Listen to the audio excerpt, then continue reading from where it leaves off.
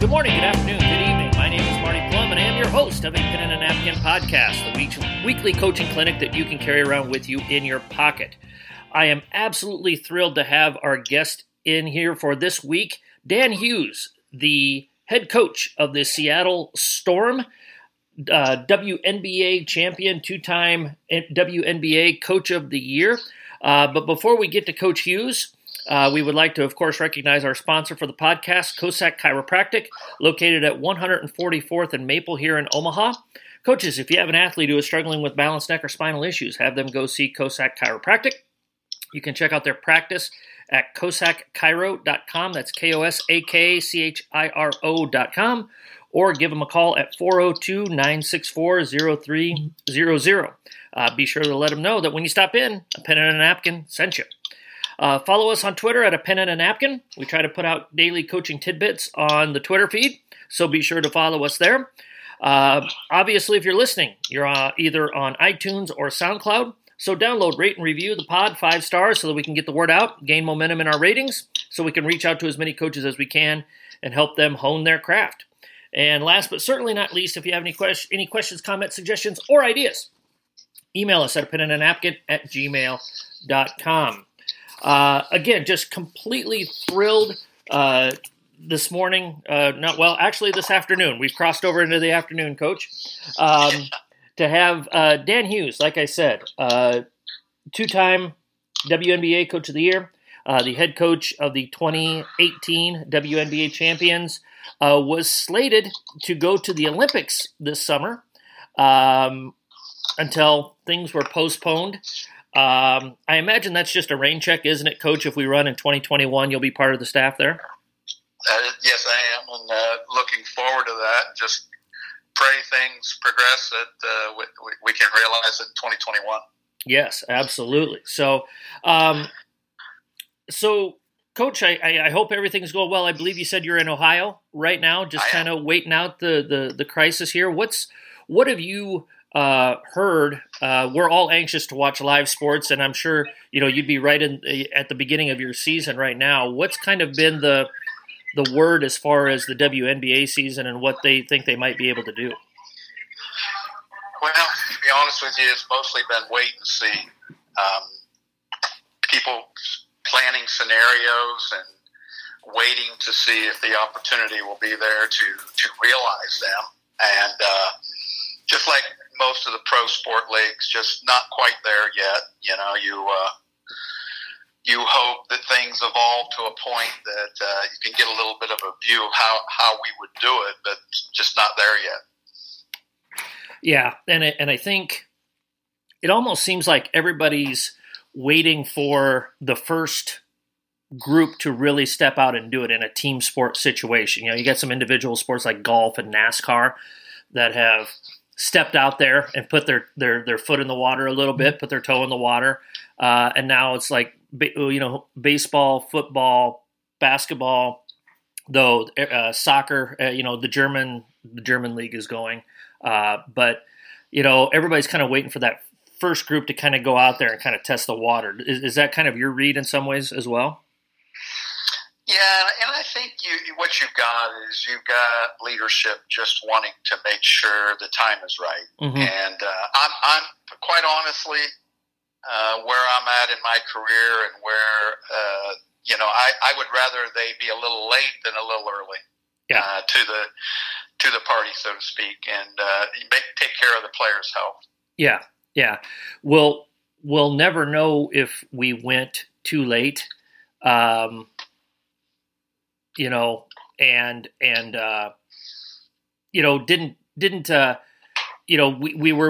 took too long, and we could have gone earlier, but we'll definitely know if we went too early, and if we got something screwed up, and I think that's the way we have to look at it. So, Coach, I'm so excited here.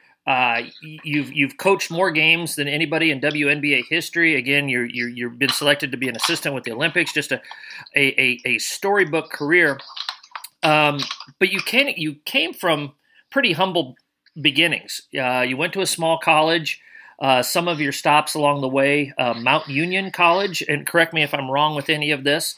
You were a high school coach for a good stretch of time. Baldwin Wallace College, the University of Toledo, a lot of different places along the way here. What are some of the greatest lessons that you learned? How has your journey shaped you as a basketball coach? Well, we coaches have a sense of immediacy about us. We want things to happen right now. That's just kind of how we're built. I certainly was built that way. But what I have learned is later is often greater. Things didn't happen quickly for me. Things didn't happen easily for me. Maybe through the first 20 years in the profession, but what it did, when I did get the opportunities where it's your program and your things that you're responsible for, I think I was ready. And as frustrating as it was, a lot of my friends got jobs before me. I was a high school coach, and I had been a head coach. Yeah. So I had that beginning point. But then I went into college. I was an assistant for 16 years and couldn't get a head job on the men's side, to be honest. And but what it did was it taught me an awful lot. And I learned an awful lot from other people. And then all of a sudden, I become an interim coach at Charlotte, and I got like 20 games to make my mark.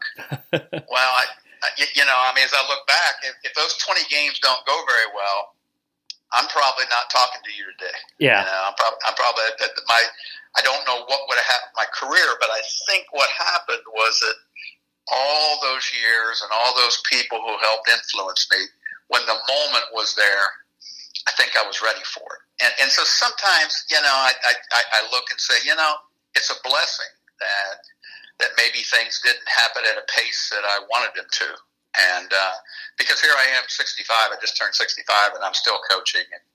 And so that's one of the lessons that I talk to people a lot about when I speak, is just the ability to kind of enjoy where you are and understand later is often greater. Mm-hmm. Mm-hmm. Yeah, we get so impatient, and Patino calls it the microwave culture, and we're going through this right now with our country, where some people are so anxious just to get back to normal that let's maybe just wait a little bit longer. And the virtue of waiting until that time is right is sometimes a big blessing, as you said. That maybe I wasn't ready for this. Maybe there's a reason why this opportunity didn't open up until it did when it did. Yeah. When you stepped in, what was you referred to your interim stretch? You had 20 games to kind of prove yourself. What was that experience like? Basically, a lot of coaches get a job in the off season. That's the way it usually happens. But in your at your level of the profession, you occasionally run into these situations where your role literally changes overnight, and you have 24, 48 hours before you jump into it. What was that experience like for you, going from that very very quick transition? Yeah, you expressed it pretty well. I had. The WNBA started, and I had been in the WNBA for a little over a year, and I was learning the league and learning the players. And we were in Charlotte. I was with the Charlotte team, and we had gotten off to a slow start, and we had played in Cleveland, which is odd because that's honestly where I got my first full-time head job in the WNBA. Mm-hmm. But I get a phone call after we had lost a game that night, and I get a call from kind of the managing person within the organization telling me they were going to make a coaching change, and they wanted me to coach the team, starting tomorrow. And anyway, you're like, it's a very mixed feeling, because you're also part of the staff that wasn't doing well enough, mm-hmm. And I always, as an assistant, shared in the wins and shared in the losses, in mm-hmm. those situations. But all of a sudden now it's mine, and we're flying to Washington not even going to have a practice, and then we're going to play in Washington in another day. And, all of a sudden, you're putting a team on the floor you haven't even had a practice with yet. Yeah. That was yours. But I got a piece of advice. We returned home to Charlotte, and we had opportunity for one day of practice. And when I took over, what they did, they kind of reshuffled the organization at Charlotte, and the GM of the Charlotte Hornets was a man named Bob Bass. And Bob Bass, if you travel basketball circles, he was a highly respected basketball man out of Oklahoma, and he had been a very successful GM in a lot of situations where he made things work. Well, anyway, the owner at that time wanted him to oversee the WNBA franchise. Well, he's a GM in the NBA. He's got zero amount of time, but what helped me was he said, okay, I'll help out, but, let me name Dan Hughes, and I'll work with him. And what Bob did with me, when I got back home, he called me in. He said, you do whatever you got to do, run it. If you need me, you let me know. But you take care of this, okay? Yep. And it's funny because I got to know him because our training facility was shared between the WNBA and the NBA, and I would come in early back in the days of VHS. If your listeners are like that, and I would come in early and I'd get my workout in and I'd put a tape in and I'd watch either our team or an opposing team we were going to play. And he came in early and did that, and that's how he got to know me. To be honest with you, but anyway, to your point. The only thing after he told this to me was, I said, listen, there's a couple things I'd like to do differently. And I got one day of practice. Now, when you come from a high school background and you come from a college background, there's a building process that just kind of built into you. And when you really adapt to the pro style, you kind of throw that out the window and you do what you got to do within the time you got. And he said to me, you got one day. I'd make the best of it if I was you. And that has served me so well through my career. And it's almost 20 years now in the pro level. And it has served me so well because that's the world, coaching older players and coaching people with experiences like professionals have. And so I did. I did all I could. We went down to Orlando, and we got a win. Now, I was blessed. My point guard was Dawn Staley. Yep. Now, Dawn Staley is now the Olympic coach that I am a part of her staff.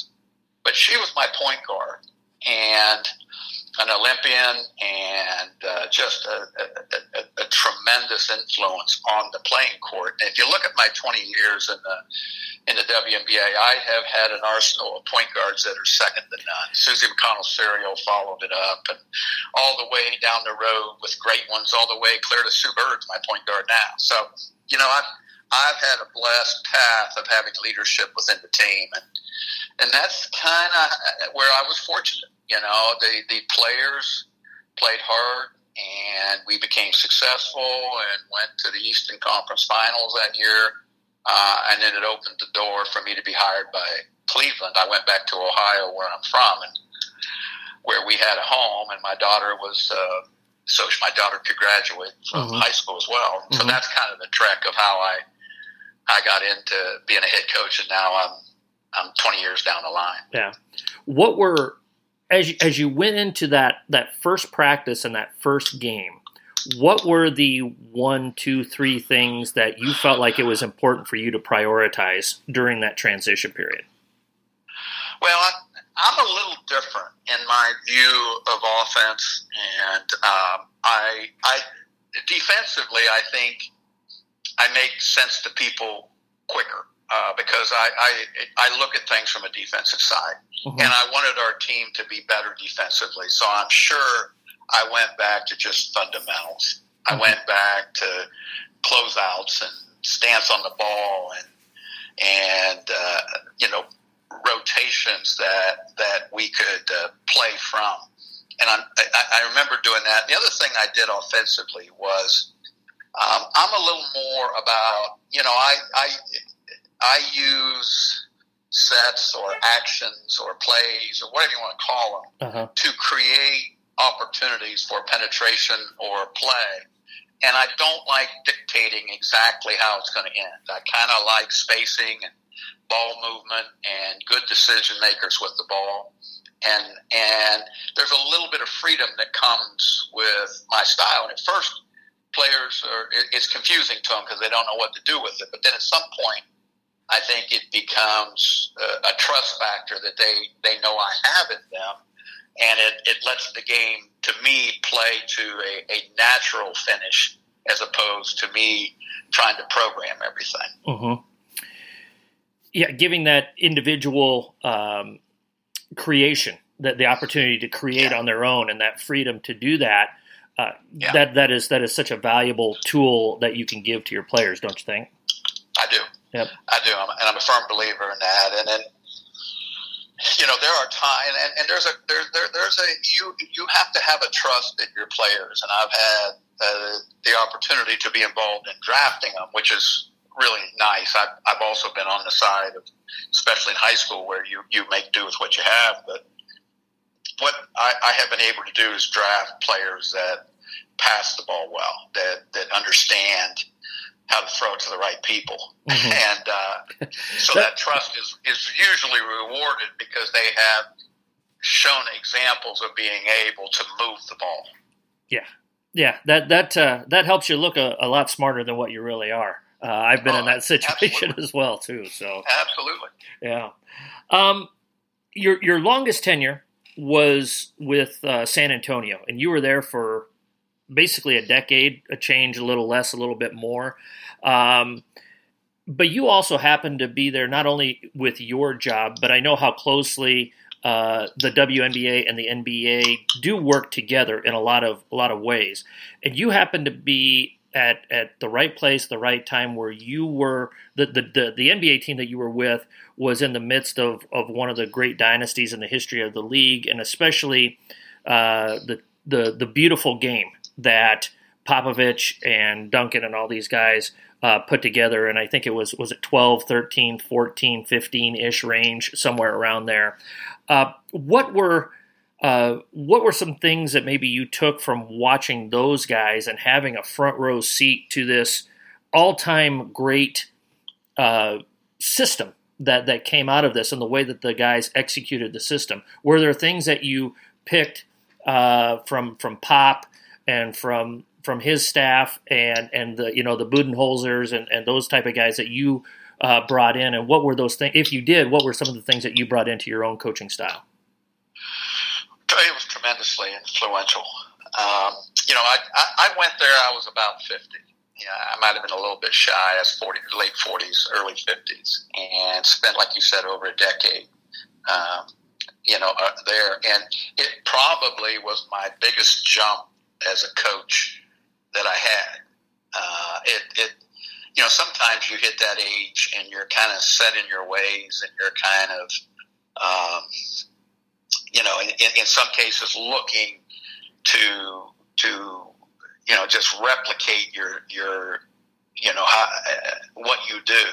Mm-hmm. And what I was able to do was grow a lot. I think I grew a lot in those years because being up close and watching the Spurs and living in the community, working for the same owners, being able to be around a lot, knowing, all those assistant coaches, man, you could probably stop 7, 8 spots.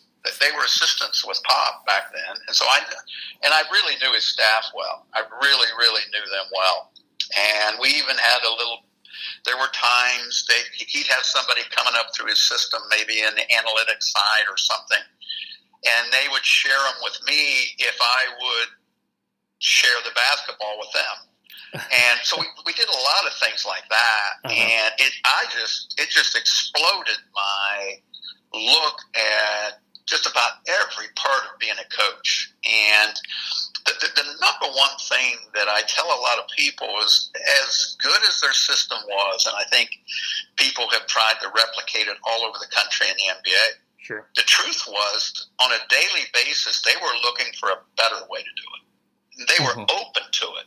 They did not say, well, this is how we do it. Now, they might say that if they go through a search and see is there something else and find nothing else better, they'd go back to what they do. I think they're like that. Yeah. But they were not afraid at all to look for a better way to do something. And that really, really influenced me in a lot of ways. The way they teach, the respect they have for the pro athlete. I mean, they were the first that I would watch them make long-term decisions in short-term situations and survive them. Sometimes we as coaches are like, man, we got to win. I got to win today's big game, all those kind of things. But they never, in my opinion, let it ever get in the way of what was right for the long-term success.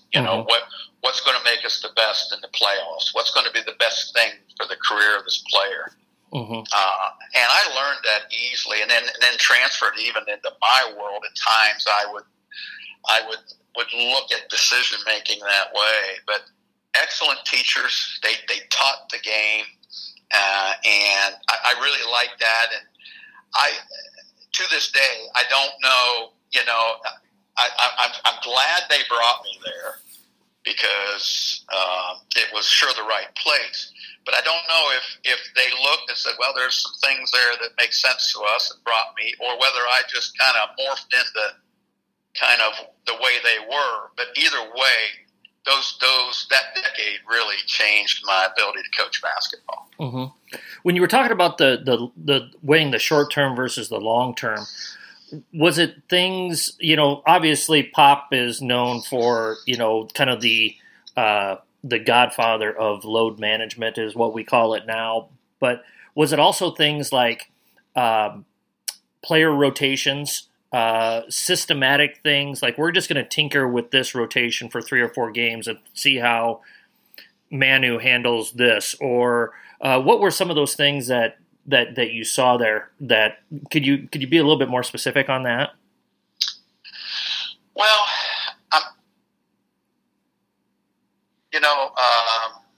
all kinds of things. To be honest with you, take Manu Ginobili. I'll give you a great example. Manu Ginobili, easily one of their best superstars. But at a certain point, Pop decides, you know what, we're going to bring him off the bench. Okay, and not because he's doing anything poorly or like that, but just, I think this would work.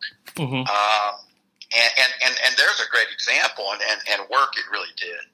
And he had the type of culture where he could ask a superstar to do things, and he had the type of trust that superstar would say, okay, that may not have been exactly what Manu wanted. I don't mean to speak for him, but my guess is he had enough trust in the team, and they were very good about having good teammates, in that world. And I've certainly tried to do the same thing with my world. But there's an example, all of a sudden, he comes off the bench.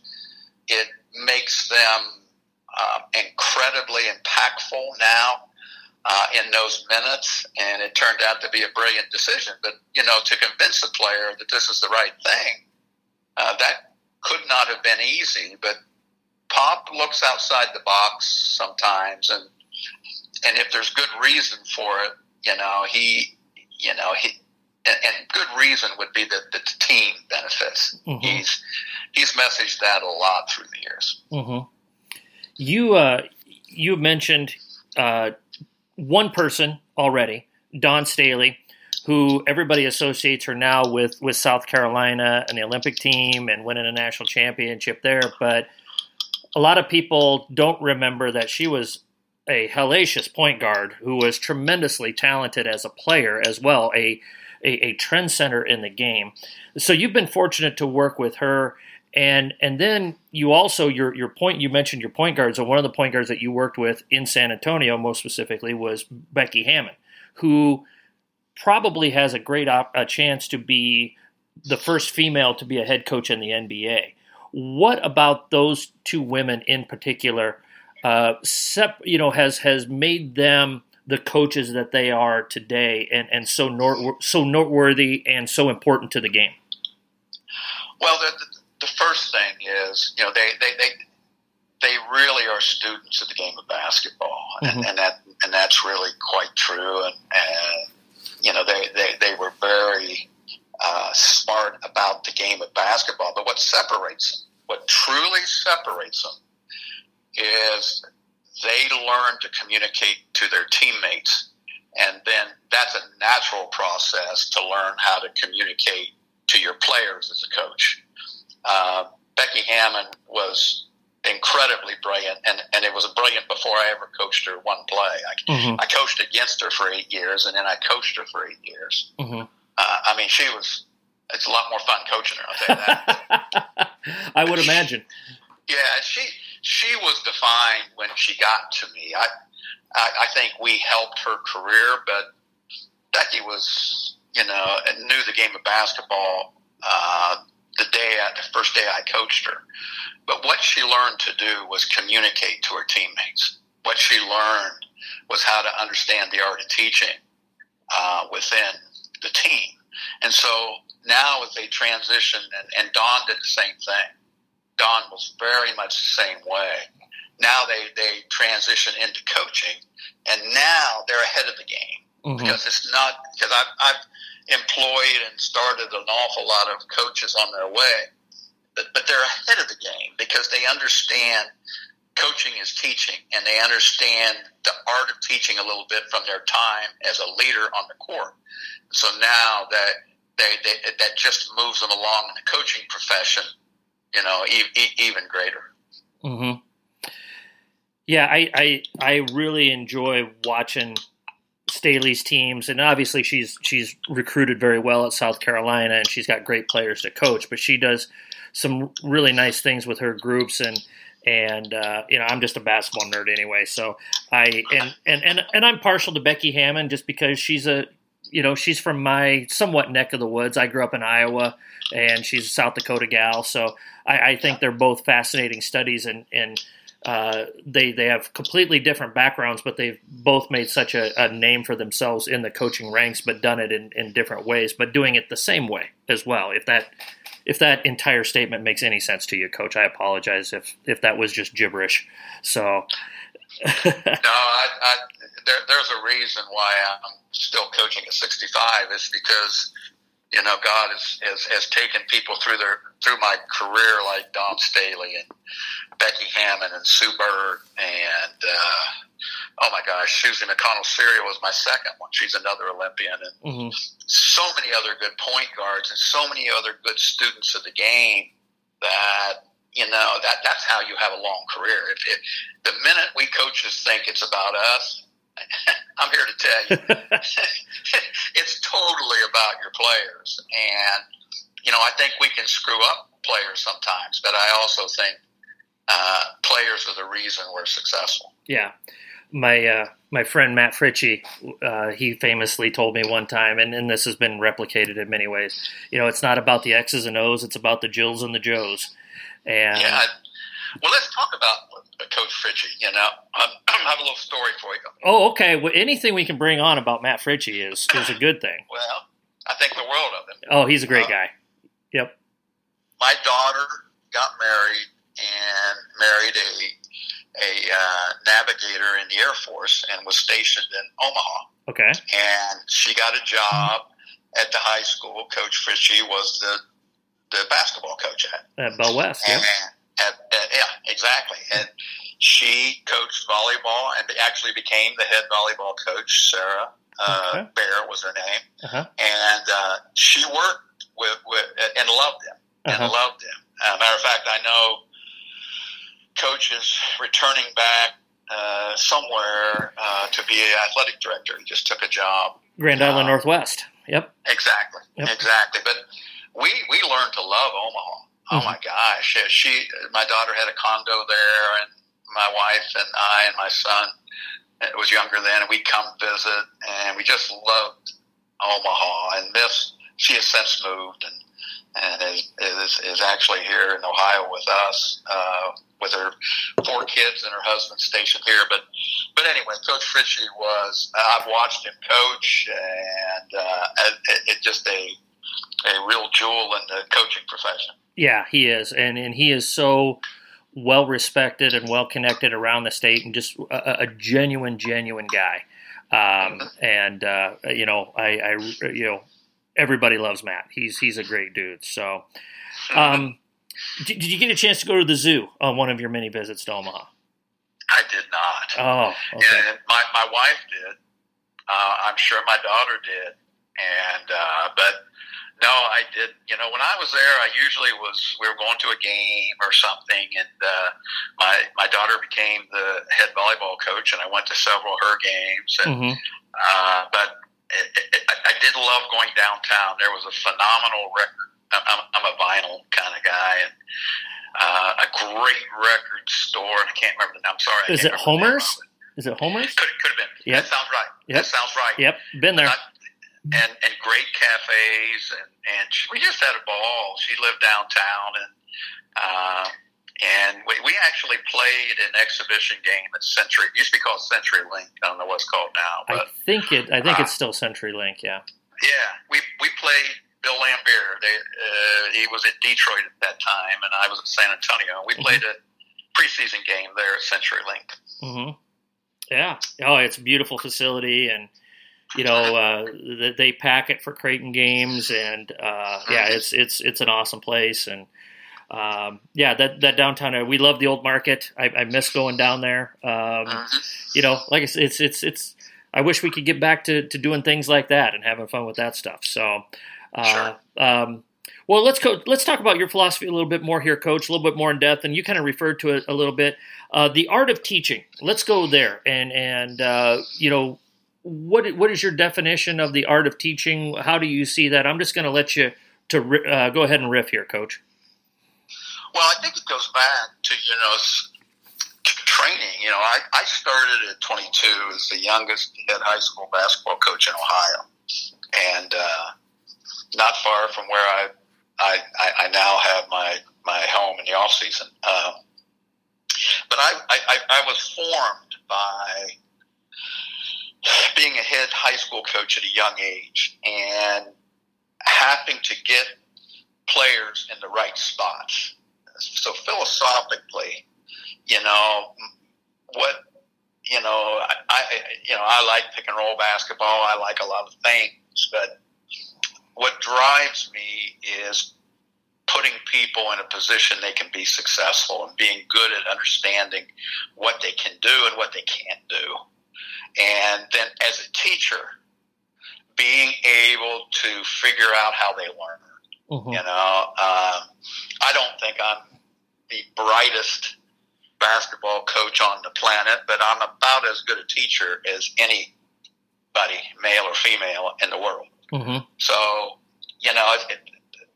what I do know, I think I can share. And I think that it's really, if you're really going to share effectively, you got to figure out how people learn. You got to figure out, is it repetition? Is it verbal? Is it analytical? Is it a combination of things? Is it, all those kinds of things? How can you make sure you're on the same page, with your player, in regard to that? And I think, that's, to me, the art of teaching. It has started from me trying to understand how to do that to a point as an older coach, me trying now to take and develop leaders within my team that do that.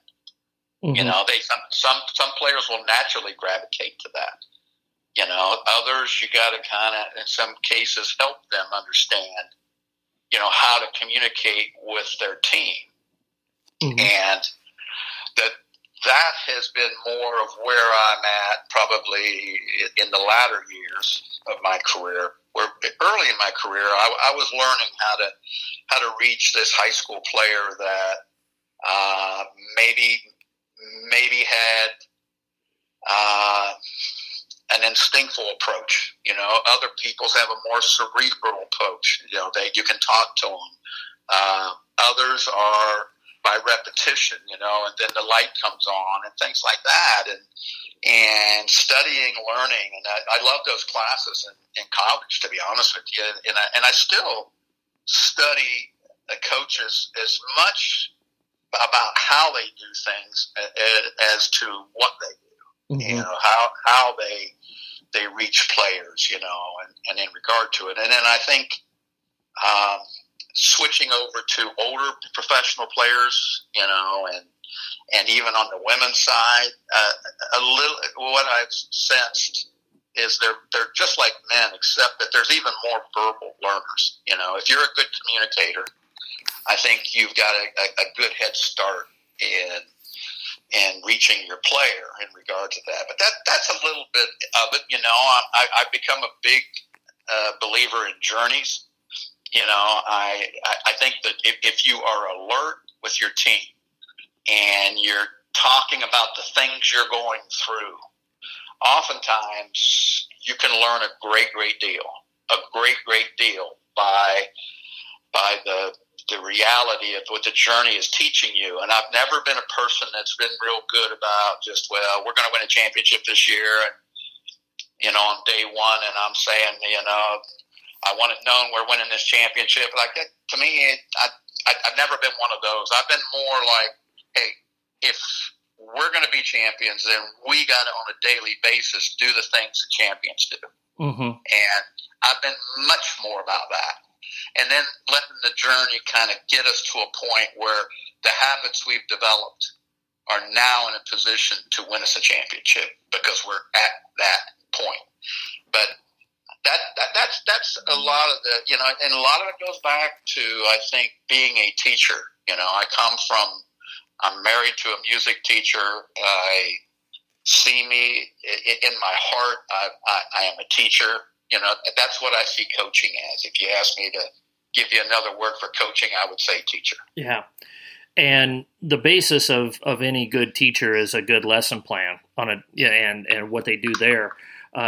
Obviously, as coaches, our lesson plan is our daily practice plan. What is your process of putting together a really good a really good practice plan to put those logical steps in place so that you have another step towards the end of your journey? Well, the process that's kind of evolved to right now is normally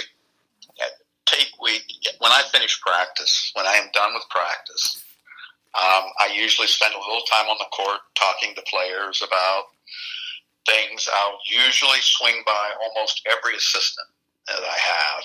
And normally we share a little bit of reflection. So the first thing is reflection in my process. And I will typically go get alone, either in my office or I'll drive home or whatever I'm doing. And I will reflect a little bit on the practice. I'll reflect on what was told me by the players, by the assistants. And I will put down a tentative practice pretty quickly in the afternoon. I typically practice from 11 to 2 or something like that. Sure. So I'm there from 10 to 3 or something. But I'll kind of reflect and put down a tentative practice. And there are certain things I do just about every day, like the most of us. Sure. But then I'll put it down, and then I send it out to my staff, or even occasionally to key players. I'll send it out, and I'll kind of see what comes back to me, if anything. Does somebody say, "Hey, coach, I think we should work on half court here," or whatever. Whatever comes back to me the rest of that evening. And then I wake up in the morning, and normally I work out on an elliptical about 7 o'clock, and I will redo the practice plan, either make changes or adjust it or whatever, or maybe even I've thought of some things or something. But between between 7 and 8 that morning, I will then send out exactly what we're going to do, and that's the process that I tend to go by. And I like feedback from people around me. I like it, and after I'll get a little bit, I'll put it out, I'll let people sit on it a little bit and respond to me. Then the next morning, I will now after having that process, put together what we're going to do, and then I'll meet with my staff, usually about an hour before practice, and we just talk about the administration, not so much about what we're doing. That would have been done in prior moments. A little bit more of the administration of the practice. How you're going to do this, and you're going to do this, and you highlight this, because I like to use my staff a lot. How do you get that feedback from your players? Is it just building those relationships, building that trust? Because sometimes, as a high school coach, I feel like we ask the players what they think, and they'll say, "Oh, everything's fine. This is all good." But then you find out that they're not thinking that way, and it's like, "Well, I asked you, but you didn't tell me." And how do you gain that trust to get that feedback from your players so that it's open, it's honest, but it's constructive as well, and it's not just a negative. It can go from something that's intended to be positive that unfortunately may sometimes turn into something negative. How do you build those relationships to get that feedback? Well, I'm fortunate in that I'm dealing with much older people. Sure. I'm dealing with people that are in their 20s and 30s, and their basketball and life experiences are greater. So, and I get that. But back to your question, I think sometimes you got to have a sense about talking to a player. Sometimes they give it to you by their body language. Sometimes you have to understand how to kind of move the conversation to a point where they'll talk to you in a way that, and it's harder because their influences are different. They might have a parent, they might have a peer, different things like that. They're not a long life's journey as much as people I deal with, but I do remember getting key feedback, and sometimes it's where you approach them, how you ask the question, putting them in a position where you're able to listen to what they say without necessarily making them feel like they're throwing a curveball. They're just talking to you, and in some ways. So it's a straightforward fastball, direct conversation. Hey, do you like the idea that we're working on this? Yes or no? And that those are things, because even to today, with some of the players I have, some of them are not as good about. They're quieter and they're instinctful, but I can still get good feedback from them. It's just I can't leave the question as open ended. Yeah. Are you comfortable if I just have you flash in that situation? Do you know what I'm talking about?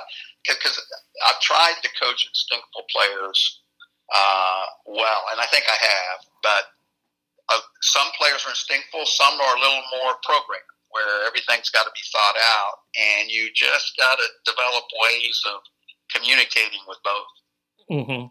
Yeah.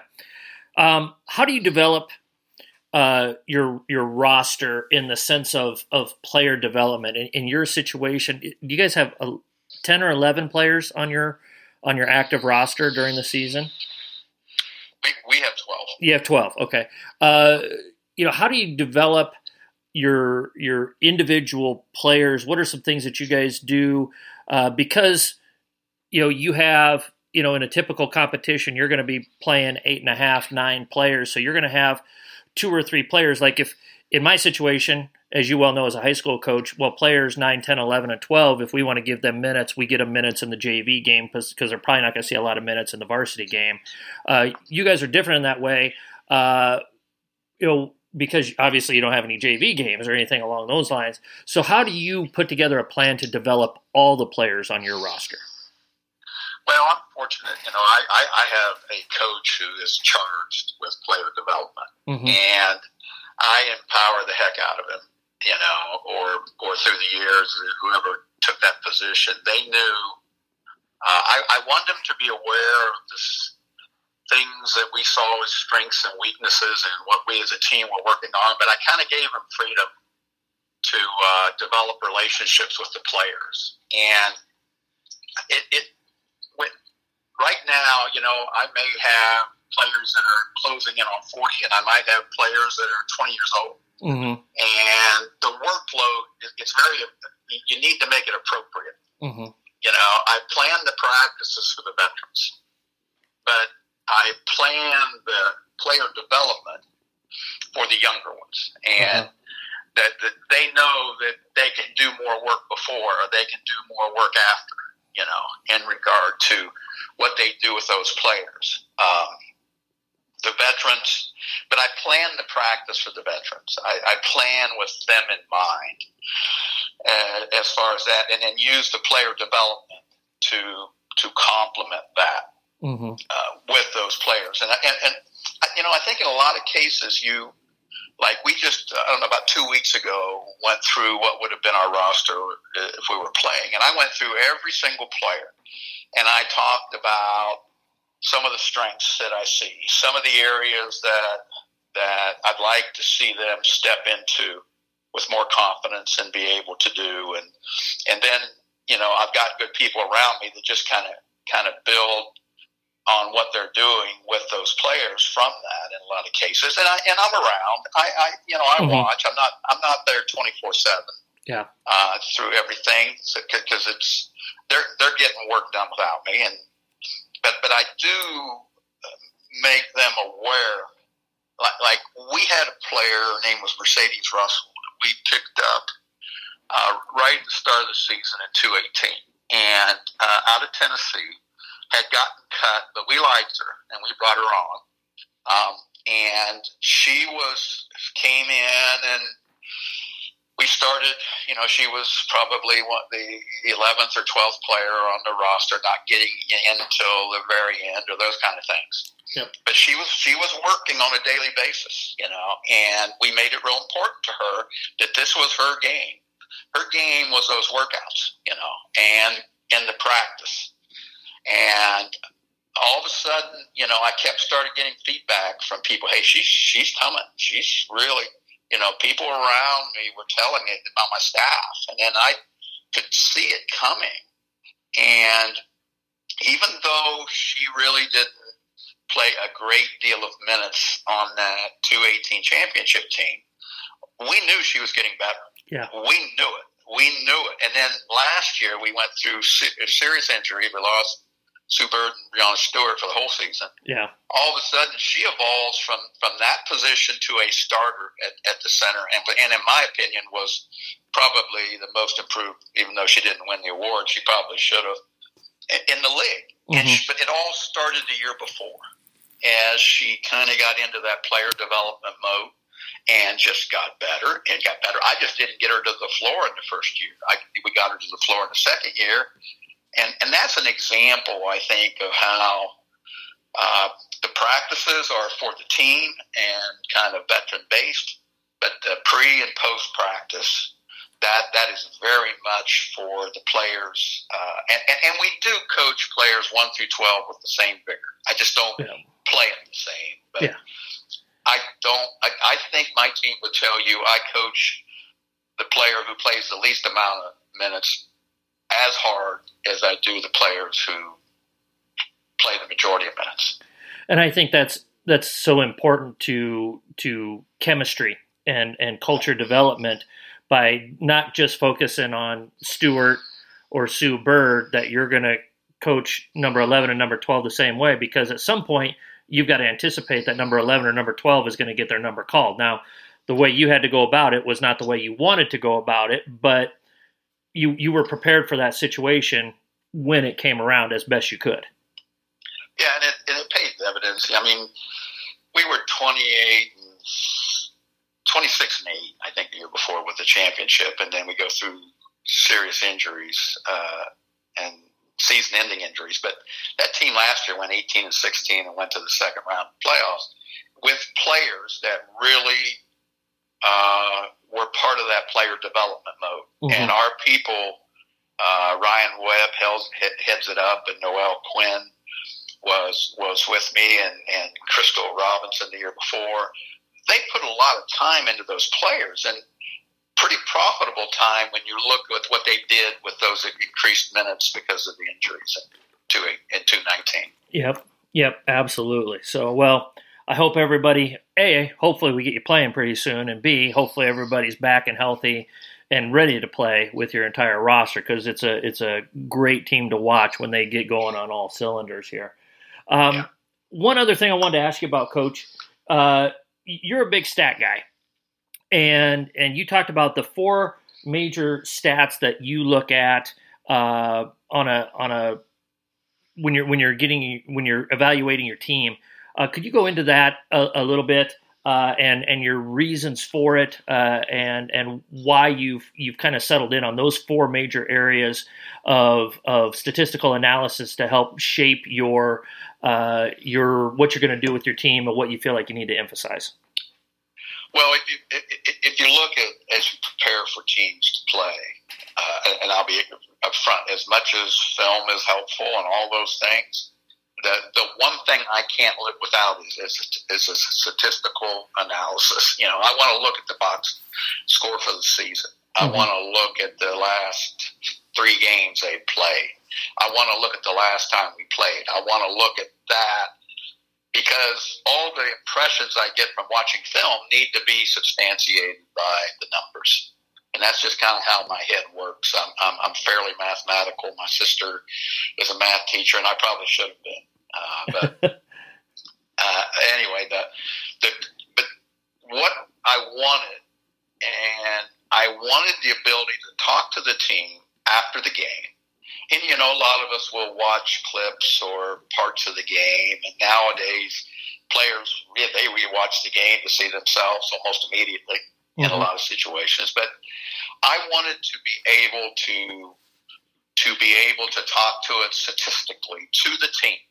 And so after every game, we would meet, and I would get up and I would say, okay, and we use 4 factors. And the 4 factors that we have settled on are pretty common, but effective field goal percentage. You know, effective field goal percentage takes in the 3-point shot as a measure. And we use that offensively and defensively. And, you know, initially I talked to the players about numbers, tried to educate them, and didn't find success with that. What I found more success was me just saying, okay, we were excellent. You know, we were poor. We were average. You know, here's what we did. Here's where our average is, and here's the league average. But we look at it, an effective field goal percentage after every game, both for ourselves and for how we guard it. Okay. And then I would try to make sense of why some of these things happened. You know, if we weren't good getting through screens, if we didn't do a good job of moving the basketball, what have you. But that's one. The other is turnover percentage. You know, not only us, but our opponents. Like last year, we had to create a lot of offense from our defense. So we had to turn people over and be disruptive, because we just didn't have the firepower in a lot of situations. So we talk about that and to just try to make sense, you know, that, you know, we only had 14 turnovers, which is our average, and our percent of turnover was this. So it allows me to talk defensively, but it allows me to certainly talk offensively, you know, in regard to it. Then rebounding percentage is just a constant stat that I hammer a great deal about. And, you know, what percent of the rebounds are we getting? You know, what percent of the rebounds are they getting? You know, and then I can equate to blocking out, or I can equate to an aggressive nature, or I can equate to how many, you know, rebounds our guards are getting, and things like that. And then the last thing to me is, and it's huge, because I've noticed this through my career with my teams, not only in Seattle, but in San Antonio for sure was the free throw percentage. Not how many we made, but how often do we get there? Mm-hmm. How often do we put our opponents there? We are a team that I am not one of those coaches that find any value in fouling. But I need to get our team to the line. Mm-hmm. I need that we separate through my years in two factors. We shoot the three better, possibly, than our opponents, and we get to the foul. Those two things have been really key. So those are the four things that I talk with, and I also would say, and again, I tried to teach them about offensive efficiency numbers and defensive efficiency numbers, and they just kind of looked at me kind of blank. But then when I started saying, okay, we were, and I'll still use the numbers, we were a 1.2 on offensive efficiency, which is excellent. Mm-hmm. They gravitate to my description of what we're doing, mm-hmm. and that's kind of how I come across. But we've done that for every game the last 2 years, and just try to make sense of the outcome that we're dealing with and the reality of what those numbers tell us. Yeah, I think it's like if you were to use this in a high school situation, the kids understand A, B, C, D, F, and I think that might be, as I look at your stuff, that was something I locked in on. I was like, okay, yeah, you just A, from here to here, you qualify as an A, and here to here it qualifies as a B. And that would be, if you're, the high school coaches that are listening to that, that's an easy translation for our kids because they live with it on a daily basis for 7 hours a day. Yeah.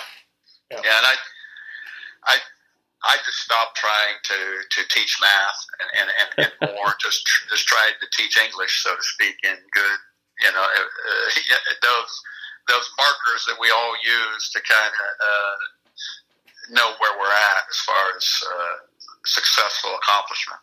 Yeah.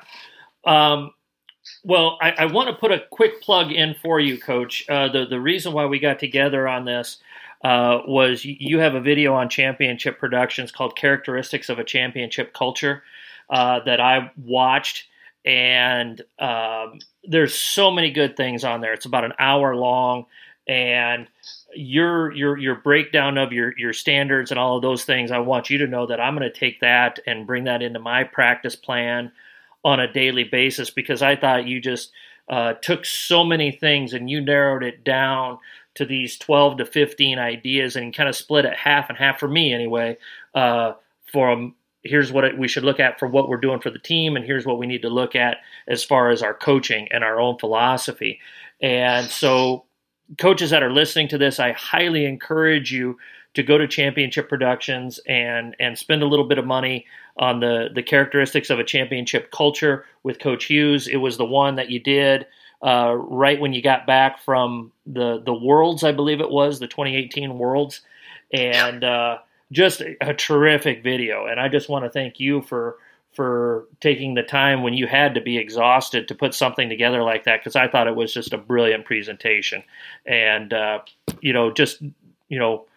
man to man here, I thought, that's something I'm definitely going to implement into my practice planning on a daily basis, what you put together with that video.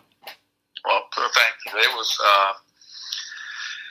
it's kind of funny that I feel like, I'm 65 and I still feel like I learn almost every day.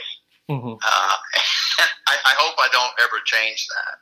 And so, the journey has been one with me that a lot of people have contributed to. And if there's some way I can pay back to others, that's why almost every day, we're talking today, but there's hardly been a day in this isolation that we've dealt with that I haven't talked basketball in the afternoon. Because I think people did it for me, and they certainly helped me, and it has certainly helped me. And I get as much out of these conversations as hopefully people do at the other end. But I appreciate you saying that. But I want to be somebody who grows the game, mentors the people I'm around, rejoices in their success, because that's how I'm going to spend my twilight years, is actually kind of enjoying people that I've crossed paths with along the way. Yeah. Well, you are a terrific ambassador for the game. Your career speaks for itself, the influence that you have, and I'm just thrilled to pieces that you got back to me when I reached out to you, and I just want to thank you so much for your time here today. It's been a terrific conversation, and I hope you've enjoyed it. So I have. Well done, and I am looking for my next trip to Omaha, so God bless. All right. All right. Well, Coach, if you can hold the line just 1 second here. Just got to wrap up a couple things. Again, we want to thank Cossack Chiropractic, our sponsor for the pod. If you're in need of chiropractic services, coaches, if something bad happens to your back here on your next visit to Omaha, don't hesitate to reach out to Dr. Kevin or Dr. Heidi. And the number is 402-964-0300. Follow us on Twitter at Pen and a Napkin. Download, rate, and review the pod on SoundCloud or iTunes. And, of course, if you have any questions, comments, suggestions, or ideas, email me at apenandanapkin@gmail.com. This has been Dan Hughes, the head coach of the Seattle Storm of the WNBA. I can't thank him enough for his time today. Coaches, stay safe, and as always, continue to hone your craft one day at a time.